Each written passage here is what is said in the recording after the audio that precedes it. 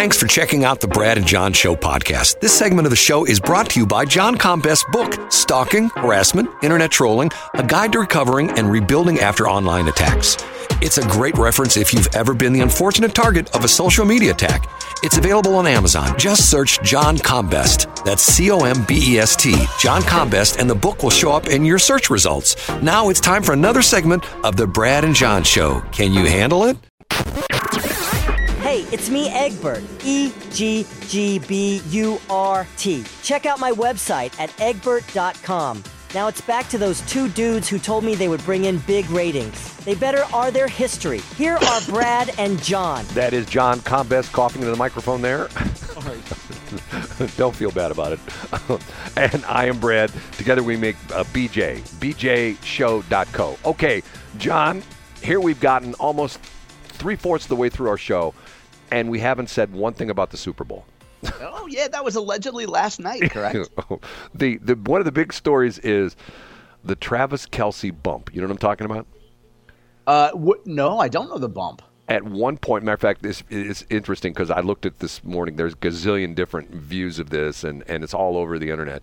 At one point in time, when things were not going well for the Chiefs, Travis Kelce walked over to Coach Reed. Yes. I'm sorry to interrupt. Go ahead.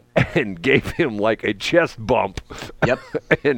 and obviously they were not talking about where they're going for dinner after the Super Bowl. It was out of anger. Yeah, it was.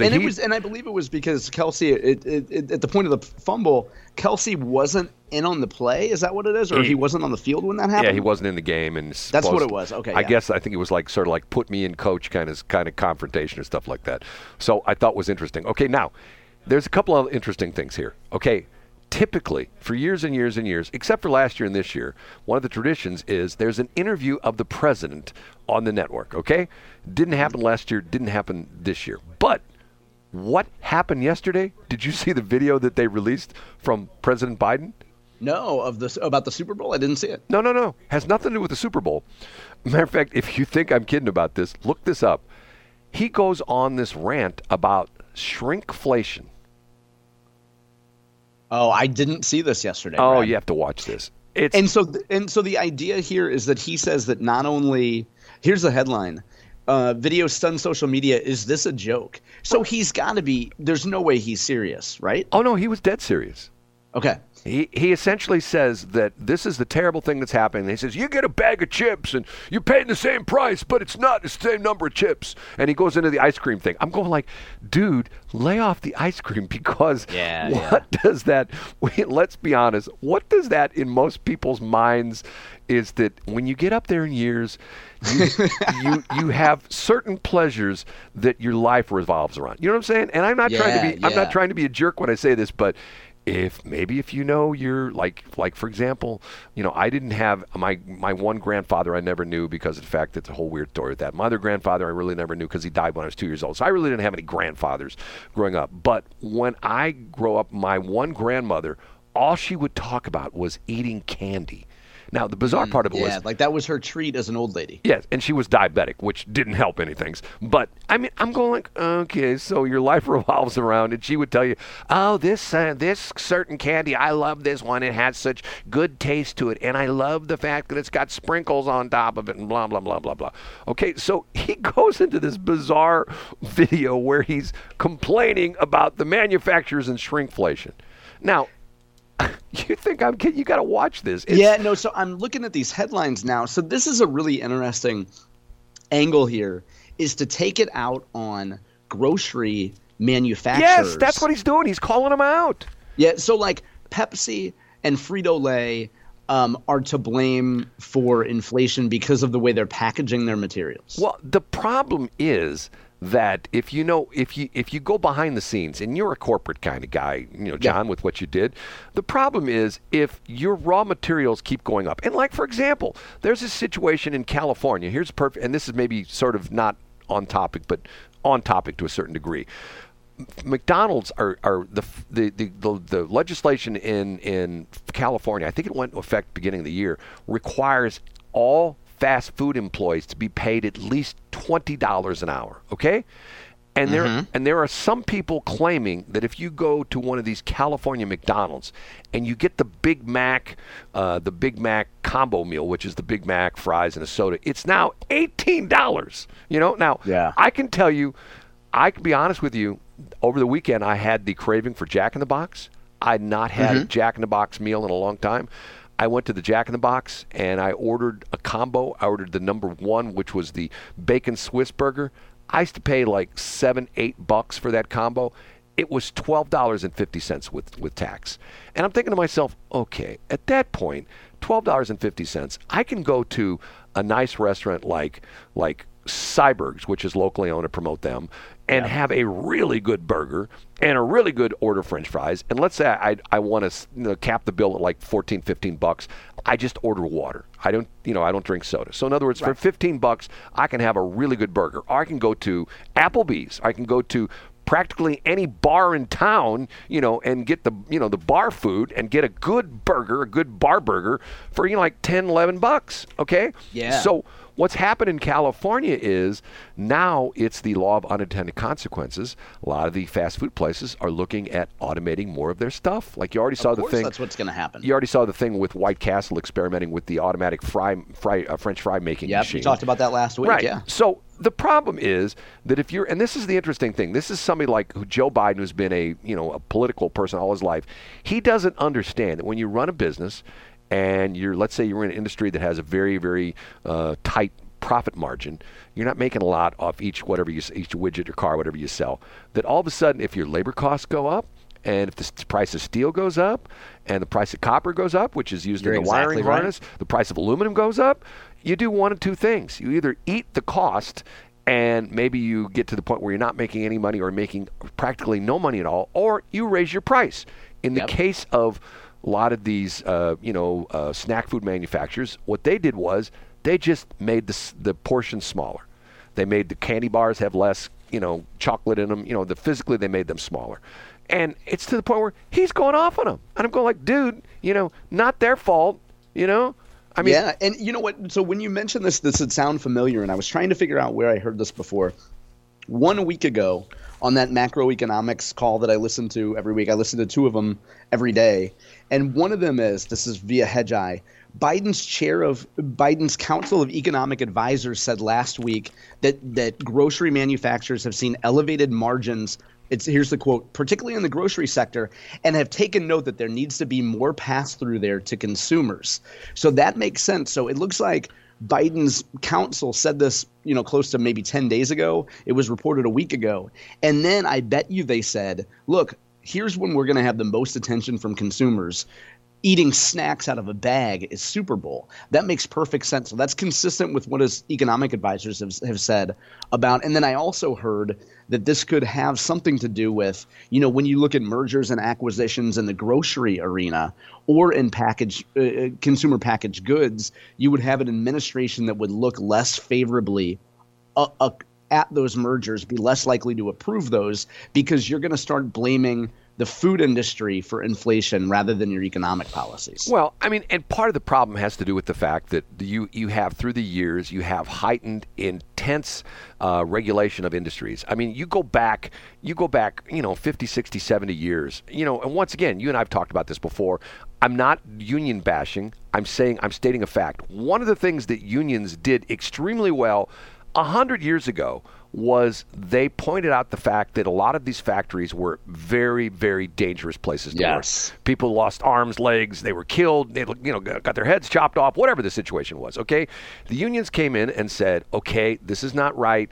We want to, A, make the working conditions better, and B, we want to make our workers make more money. You know what? And I'm thinking to myself, got it. Well, nowadays, that portion of what the union's position is pretty much moot because of the fact that you've got all the government regulations. You got OSHA, right? That's charged with doing exactly that. Right, and the unions do a good job of, depending upon the union, if you go through the apprenticeship or training and getting you the skills you need. Right, and they teach safety. They teach the kind of things that and once again, they do that on the front end, but on the back end, it's the government that essentially says, like I kid about this all the time. One of my favorite things is people will put pictures on Facebook, and my favorite little comment is, "Can you count the OSHA violations?" Let's say you see for example, especially roofers. Well, you'll have a little Mexican kid up on a roof. Well, yes, but see, and once again, there's all sorts of crazy things that. Why do I know this? Because of the fact that I'm in a regulated industry. I own these radio stations. We have tower sites and things like that we have to have we have to have certain signs at certain distance away from the antennas that you're in a radiation zone, and don't touch this and stay away from that and danger high voltage and blah blah blah blah blah blah blah. And if I don't have those signs, one day Mr. FCC or more importantly Mr. OSHA shows up and say, "Okay, you've got a high voltage source right here. Where's your danger high voltage signs?" And then you have to have, example, at transmitter sites, theoretically you're supposed to have what they call 3 zones. You're supposed to have an outside perimeter, an inside or a center perimeter, and then a inside perimeter with warning signs. If you're on the outside, don't cross this line, your hair could fall out, stuff like that kind of stuff. But once again, government regulated. So what's that done to the cost of goods and things like that? It increases the cost. Yeah. And we'll see a lot more desperation between now and the whatever. And, I'm sure they have pretty good polling on before they went out with this. I'm sure they had across the country, and particularly in battleground states, surveys of, okay, here are the messages that consumers are willing to believe. And are they willing to shift blame of these economic things from politicians to food companies? And if you say, for example, that companies, look at Pepsi, they just made so much more money this year, can you believe they're giving you less Fritos?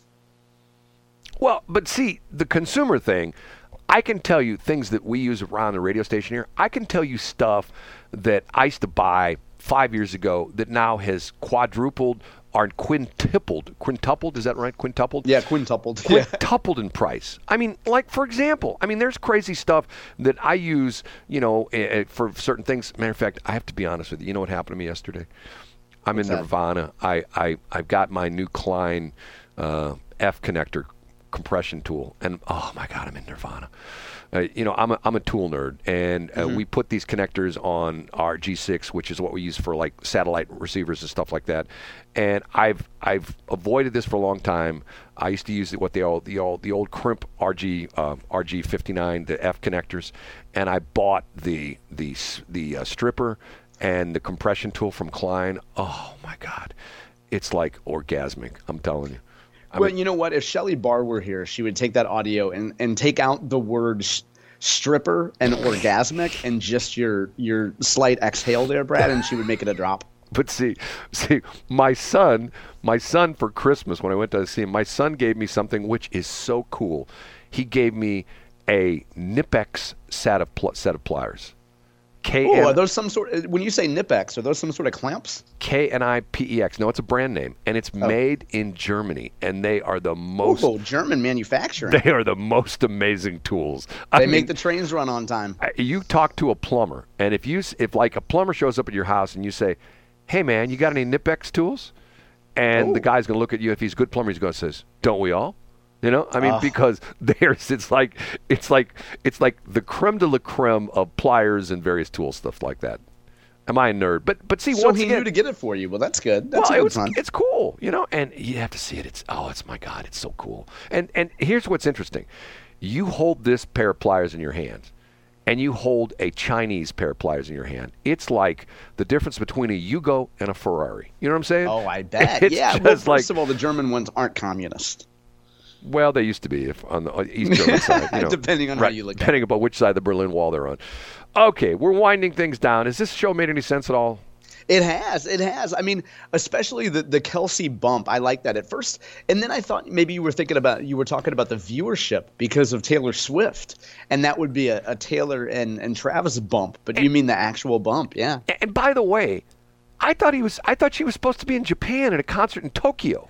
Oh, they made a big production of how she flew back and she made it back for the game, and isn't it great, and all this stuff Didn't she have another concert to do? Yeah, probably. Tokyo is what? Where are they at? Are they like 12 hours behind us or ahead of us? China's usually 13, so I'm not sure exactly where Japan is in that. Well, they're 13 behind us, correct? Isn't that the way it is? No, China would be 13 ahead. Ahead of us? Where's the international date line? Okay, so we're behind. We're 6 hours behind. Right now, we're not in daylight. We're 6 hours behind GMT. So now right now it's coming up at 8 o'clock. So it would be GMT would be what 0200. Is that right? 2 o'clock in the afternoon is my I think so. So in China is either, I think they go back and forth between, they're either 13 or 14 hours ahead of us in St. Louis. Interesting. You would know because you're an international guy, right? Okay, we have to get out of here. It is time for us to depart. It's time for us to bring in Armstrong and Getty. Talk to you tomorrow, John. See you later. Thanks for checking out the Brad and John Show podcast. This segment of the show is brought to you by John Combest's book, Stalking, Harassment, Internet Trolling, A Guide to Recovering and Rebuilding After Online Attacks. It's a great reference if you've ever been the unfortunate target of a social media attack. It's available on Amazon. Just search John Combest. That's Combest, John Combest, and the book will show up in your search results. Now it's time for another segment of the Brad and John Show. Can you handle it?